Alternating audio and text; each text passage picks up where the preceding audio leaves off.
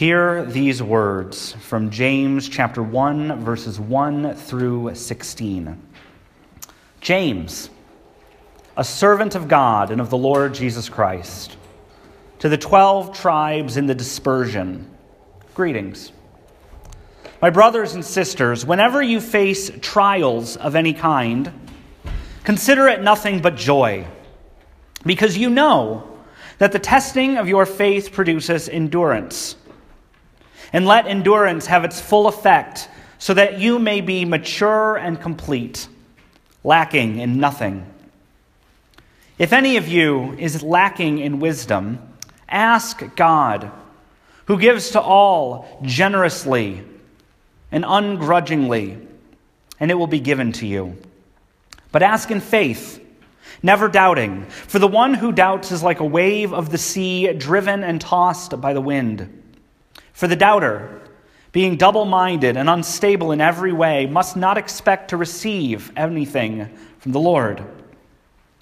Let the believer who is lowly boast in being raised up, and the rich in being brought low, because the rich will disappear like a flower in the field. For the sun rises with its scorching heat and withers the field. Its flower falls away and its beauty perishes. In the same way with the rich in the midst of a busy life, they will wither away. Blessed is anyone who endures temptation. Such a one has stood the test and will receive the crown of life that the Lord has promised to those who love him.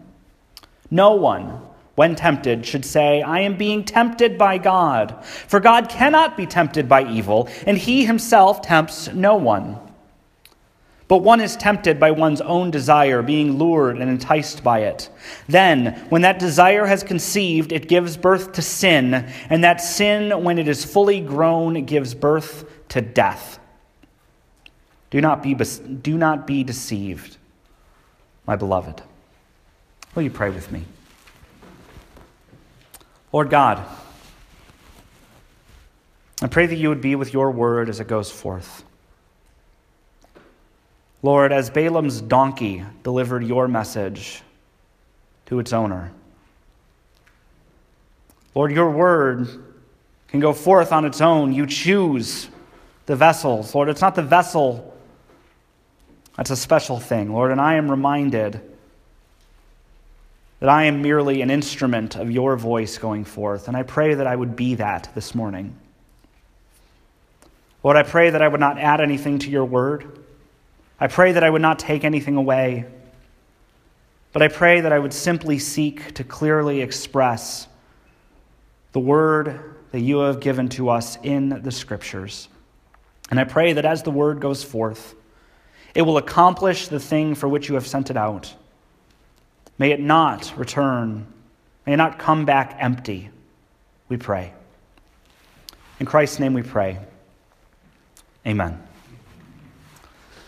We come now to our final sermon in this little mini-series that we've been going through on the Lord's Prayer. We say the Lord's Prayer every week when we gather. And it's my goal, it's my hope that as we've been going through the Lord's Prayer, there's increased meaning in our hearts as we recite it together. My hope is that as we learn more about it, not that we necessarily remember everything that is taught from this pulpit, but my hope and prayer is that those words become more alive in our souls as we pray them. As we go on to recite the Lord's Prayer after the sermon today and in the coming weeks, my hope and prayer is that God brings back the things that we have learned so that we can recite the Lord's Prayer every week in a fresh and renewed way.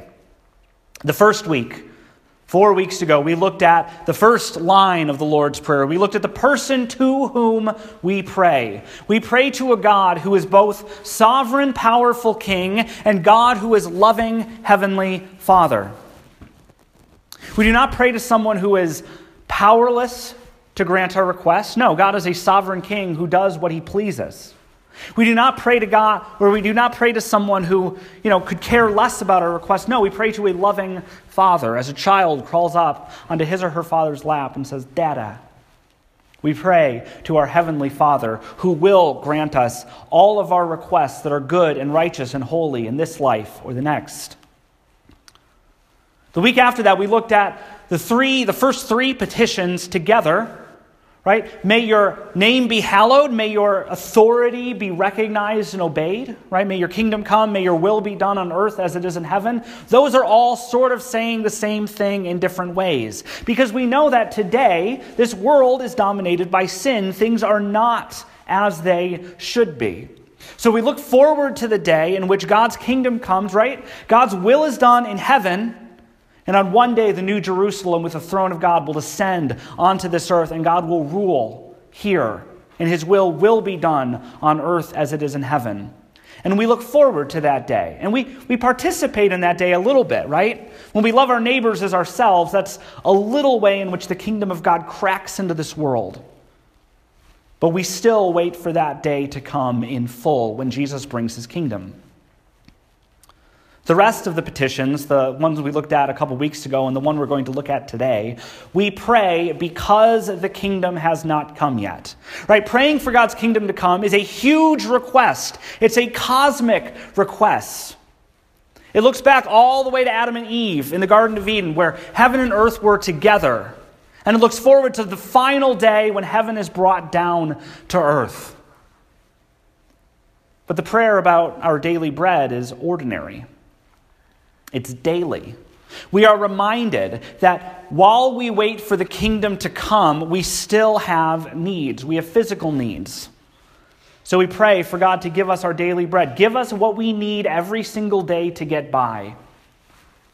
And like the Israelites went out of their tents every morning to collect the manna that had accumulated on the ground overnight, so we come back to God every day in continual faithfulness, trusting that he will keep meeting our needs day by day by day by day.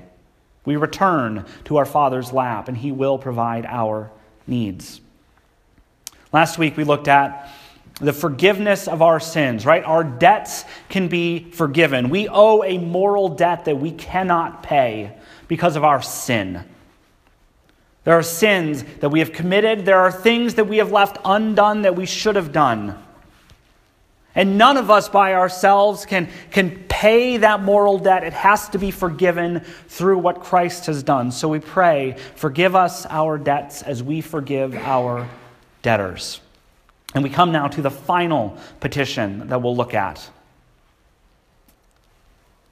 Lead us not into temptation, but deliver us from evil. Lead us not into temptation, but deliver us from evil. I am a sinner. And I'm painfully aware of that in my own life. I'm a child of God. I'm a forgiven sinner. I am being sanctified, which means that over the course of my life, God is making me more and more holy. And I can look back on who I was 10, 15 years ago, and I see the immaturity and the selfishness that God has purged from my life. Many of you have walked with God longer than I've been alive, and perhaps you can look back 20, 30, 40, 50 years and see the ways in which God has changed you. He has sanctified you over those decades. And though God is making us more and more holy, we are still sinful.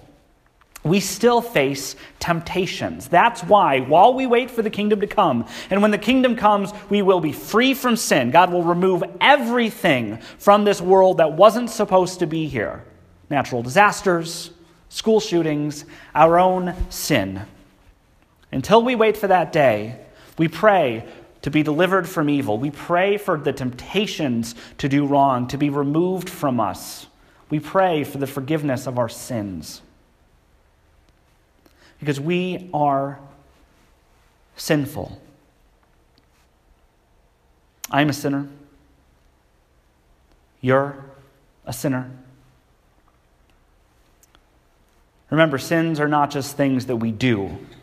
Right? Some people have a very short list of things that are bad. Oh, I've never killed anyone, right? I've never cheated on my spouse. I've never, done anything really, really bad. So therefore, I'm pretty good.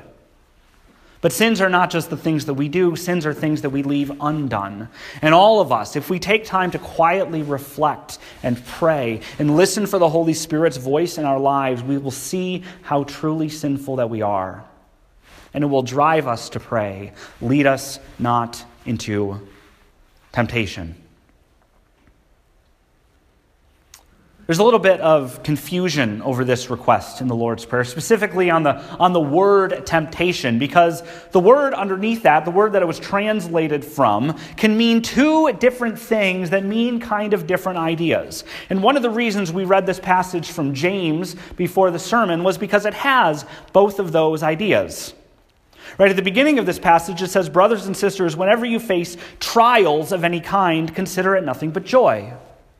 Later on in the passage, it says, "Blessed is anyone who endures temptation. No one, when tempted, should say, 'I am being tempted by God.'"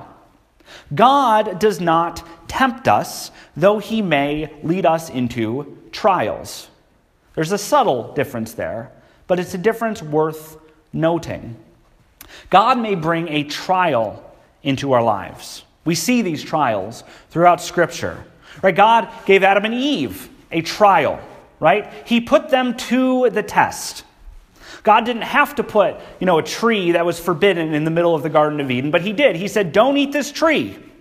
Now, was God tempting Adam and Eve? No. He didn't want them to eat of the tree. He encouraged them not to. But he placed that in their way, so they were forced to make a choice between good and evil. The snake tempted them. Right? The snake shows up and says, "Hey, shouldn't you eat that tree?" And they said, "No, God told us not to." He's like, but God's got an agenda here, and he tempts them, and he lies to them. God tempts Abraham. He tries Abraham. I'm sorry, I'm trying to keep a difference between those two words. God does not tempt Abraham, but he sends Abraham a trial. The Bible says that he does. At the beginning of Genesis 22, God wants to test and see if Abraham is faithful to him, if Abraham will listen to his voice. And so he says, "Go sacrifice your son."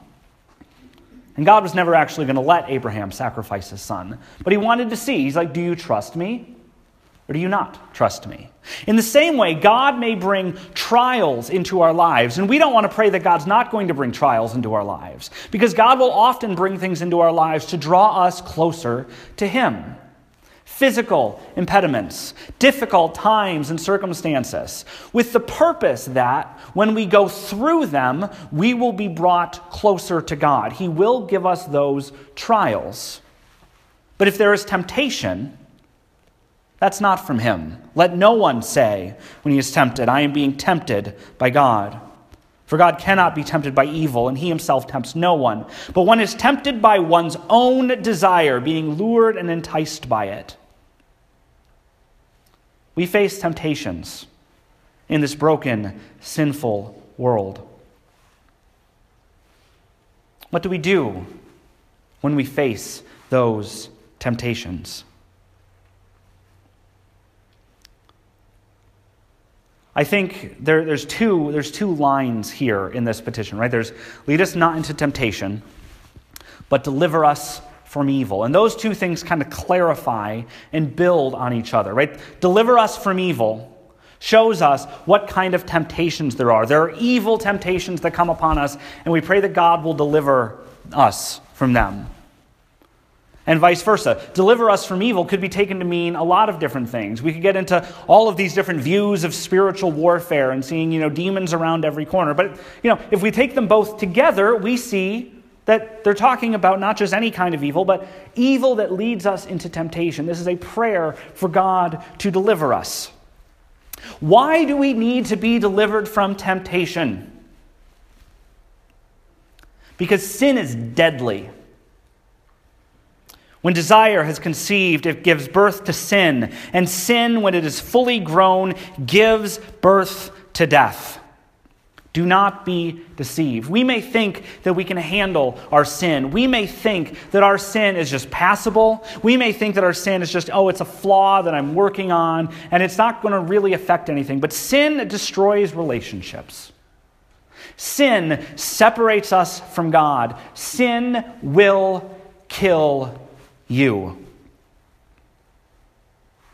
The famous Puritan John Owen wrote a book about killing sin. His famous line is, "Be killing sin, or sin will be killing you." This is something that we struggle with. I'm a sinner. You're a sinner. Until the kingdom comes, we will struggle with sin, so we pray for deliverance. We have no hope of overcoming temptation on our own unless God delivers us from it. This sin that we struggle with, this sin that will kill us, we need help to beat. The picture that I've had in my mind as I've been preparing this sermon is that of a boxer, one who is clearly outmatched by his opponent. And they're in the ring, and he's lasting longer than you would have expected him to, but, it's becoming clear that this plucky upstart boxer, his time is coming. And he stands up, but he can't stand up very well. He's not really throwing any punches, he's just taking punches. And we see that it's just a matter of time before he gets knocked out by it. He can't win. He's outmatched. The other guy's quicker. The other guy's stronger. At this point in the fight, the other guy's got way more breath in his lungs. The upstart boxer is going to go down. It's the same with us in sin. We can try. We can make New Year's resolutions. We can get, a little productivity journal that'll help us to become better people. But at the end of the day, we will always struggle with sin by ourselves. We cannot beat it. We need God to deliver us from evil. So we pray, lead us not into temptation. We pray that God would either keep us from being tempted to sin, or that he would support us and deliver us when we are tempted. It is our only hope to have God intervene in our lives and deliver us from this enemy that will kill us. So it's worth asking, how does God deliver us? Right? It's one thing to pray, right? Lead us not into temptation, deliver us from evil. But what does God use in this life in order to free us from temptation and deliver us from succumbing to that temptation when that temptation comes? What does that look like? Does God use supernatural, crazy means in order to do that? Does an angel appear when we pray, lead us not into temptation, and the angel says, no, don't do that thing. You don't want to do that thing. It will lead you to death. It will kill you. It's not as good as it sounds. Has that ever happened to anyone? No one. Well, that happens to me. No, I'm just kidding. It does not happen to me. That's not what God does. God uses, and we find this pattern over and over, God uses ordinary means of grace. That's the theological term for it. Ordinary means of grace. What we mean by that is that God uses everyday things to accomplish his will. Right? When we pray for healing of loved ones, that doesn't necessarily mean miraculous healing. Maybe it just means you got to go to the doctor and you got to take the pills the doctor prescribes. God uses ordinary things. I'm not saying he can't use extraordinary means. Right? God, he appeared, in a bright light to Paul as Paul was going to Damascus to kill Christians. That was pretty miraculous in order to stop that from happening. But God gives us ordinary means to overcome our temptation. When Jesus was praying in the Garden of Gethsemane, hours before he would be crucified, right before he was arrested, Jesus went into a period of trial, of temptation. The temptation was for Jesus to let the cup pass from him, right? To overcome those who would attack him and arrest him, and to fail to go to his death to save us from our sins. Jesus took 3 of his closest friends, 3 disciples, Peter, James, and John, and he said, come and pray with me. But do you remember what they did? They couldn't stay awake. And to be fair, how many of us haven't been able to stay awake when we're praying? That's just an ordinary human thing that happens. But Jesus wakes them up, and what does he say? He says, watch and pray so that you do not enter into temptation. We are told to pray to God, right? Lead us not into temptation, but deliver us from evil. But that includes ordinary things like watching and praying so that we do not enter into temptation. Watch. How do you watch out for temptation? That's a little weird, right? I think the idea there is that we as Christians are supposed to know ourselves so that we can see when temptation's coming. It's easy for us, right? Especially as people who are, often super connected to our phones, super connected to technology, super connected to TV and the radio. It's easy for us to drown out our inner monologue and our inner dialogue so that we never actually think about the kinds of people we are and the temptations that we're succumbed to. It's important to spend time in watchful prayer, praying that the Holy Spirit will reveal to us our own tendencies, reveal to us sins that we perhaps didn't even know were sins, show us the roots of our selfishness. We are to watch and pray so that we do not enter into temptation. If we do not watch, if we do not pray, if we just go along with our daily lives, never thinking about these things, never considering these things, then we are all the more likely to fall into temptation. Ordinary means of grace, watching and praying.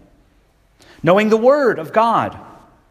Right? Most of us will know, or at least many of us will know, that when Jesus was tempted in the wilderness, how did he respond to the devil?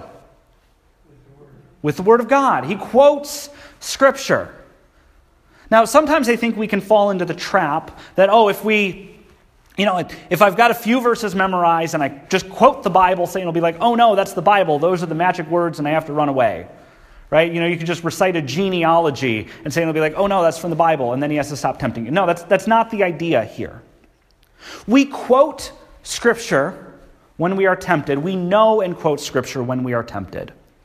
Because Scripture tells us the truth when our own desires, when our own flesh, when the world, when the devil is trying to tell us a lie. That's what happened in the Garden of Eden at first, right? The serpent goes up to Eve and says, hey, didn't God tell you this? And Eve said, no, God told me this thing. And when we quote Scripture, when we are in the Word enough to know what Scripture says, we can bring it to our own mind. And we can be reminded that sin is something that will kill us. It is something that may be pleasurable for a season, but at the end, it leads us to death. It will lead us away from God. It will lead us away from healthy and good relationships. It will come between the people of God. Sin will kill. We don't just memorize Scripture just to memorize Scripture. We are reminded of the promises made to us in the Word of God, that if we trust Christ and follow Christ, He will bless us. And if we reject Him, we are choosing the way of death.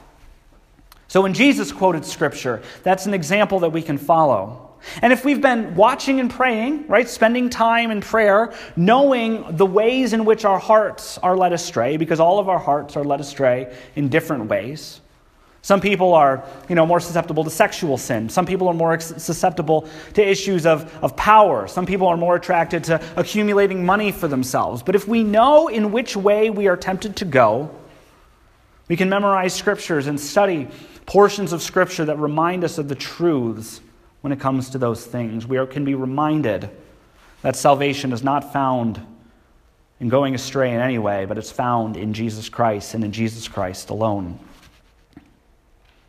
Ordinary means of grace, watchful prayer, knowing and memorizing the Word of God, but also each other.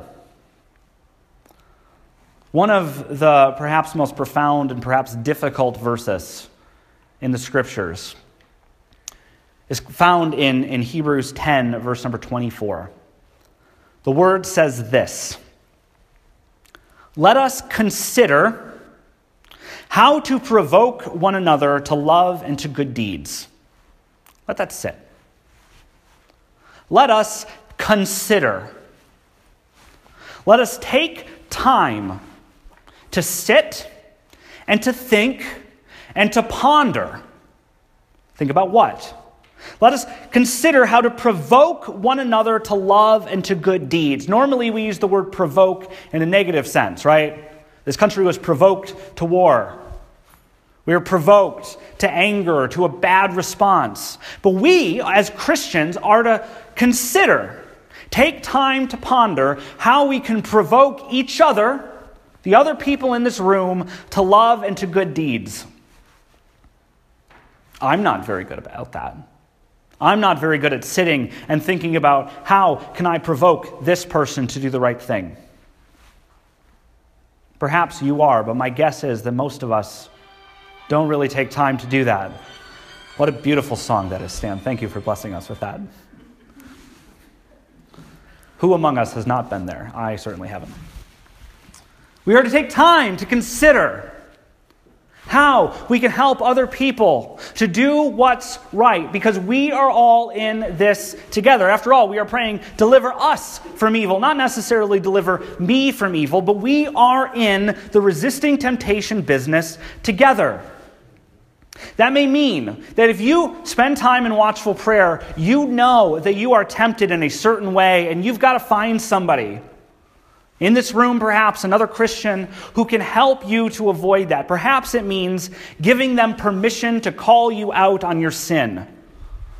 Finding a trusted friend that you say, hey, I know I tend to be selfish when it comes to these things. When you see me being selfish, call me out on it. It can be dangerous to give that permission to everybody, but it's also dangerous to give that permission to no one. It's helpful to accumulate people that we can be accountable to. Perhaps it means sitting down once a week or once a month and reviewing the scriptures together to see, what the scripture says about the sins that you struggle with, to review the promises that God makes in his word, that sin will kill you and following Christ will bring you life. But it's up to not just us individually. It's not a me and my own thing to resist temptation, but we are to consider how to provoke each other to love and to good works. When you are tempted to sin, and you pray for God to deliver you from that temptation and to deliver you from evil, an angel is probably not going to show up and start reciting scripture to you. But a friend that you may call may very well answer the phone. A scripture that you have memorized may very well come to your own mind. Watch and pray that you do not enter into temptation. God will use ordinary things to answer your prayer, to lead you not into temptation, and to deliver us all from evil. But what if we fall? What if it doesn't work? After all, we are all sinful. I sin. Even when I pray, deliver us from evil, I still fall. I still fail. And yes, I'm becoming more and more holy. And yes, I look forward to the day in which I will be completely free from sin. So what do I do when I fall? What does that look like? Well, this is why we pray the petition that we prayed for last week. Forgive us our debts. Forgive us our trespasses as we forgive those around us. People of God, when we fall, mercy and grace are offered at the foot of the cross. They are not offered anywhere else. Society cannot give you absolution. Only Jesus Christ can. Your sins can only be washed away by the blood of Christ. We pray for mercy and grace. You may know that there's a subtle difference there. Mercy for the things that we have done in the past. Sins that we have committed. Things that we have left undone. We can be forgiven for those things. But along with mercy comes grace for the future. Mercy for what we have done and left undone, and grace to continue to grow in Christ. Not on our own, because we, like the boxer, can never beat sin, but grace to grow because of what Christ has done for us. So that as we grow together, as we use these ordinary means of grace, we may stand as a church perfect and complete and entire, on that final day, in the presence of God Almighty, and we may be judged completely free of our sin because of what Jesus Christ has done. There is mercy and grace for all who fail. So now, let us pray together for the final time, the prayer that Jesus taught his disciples to pray, saying, Our Father, who art in heaven,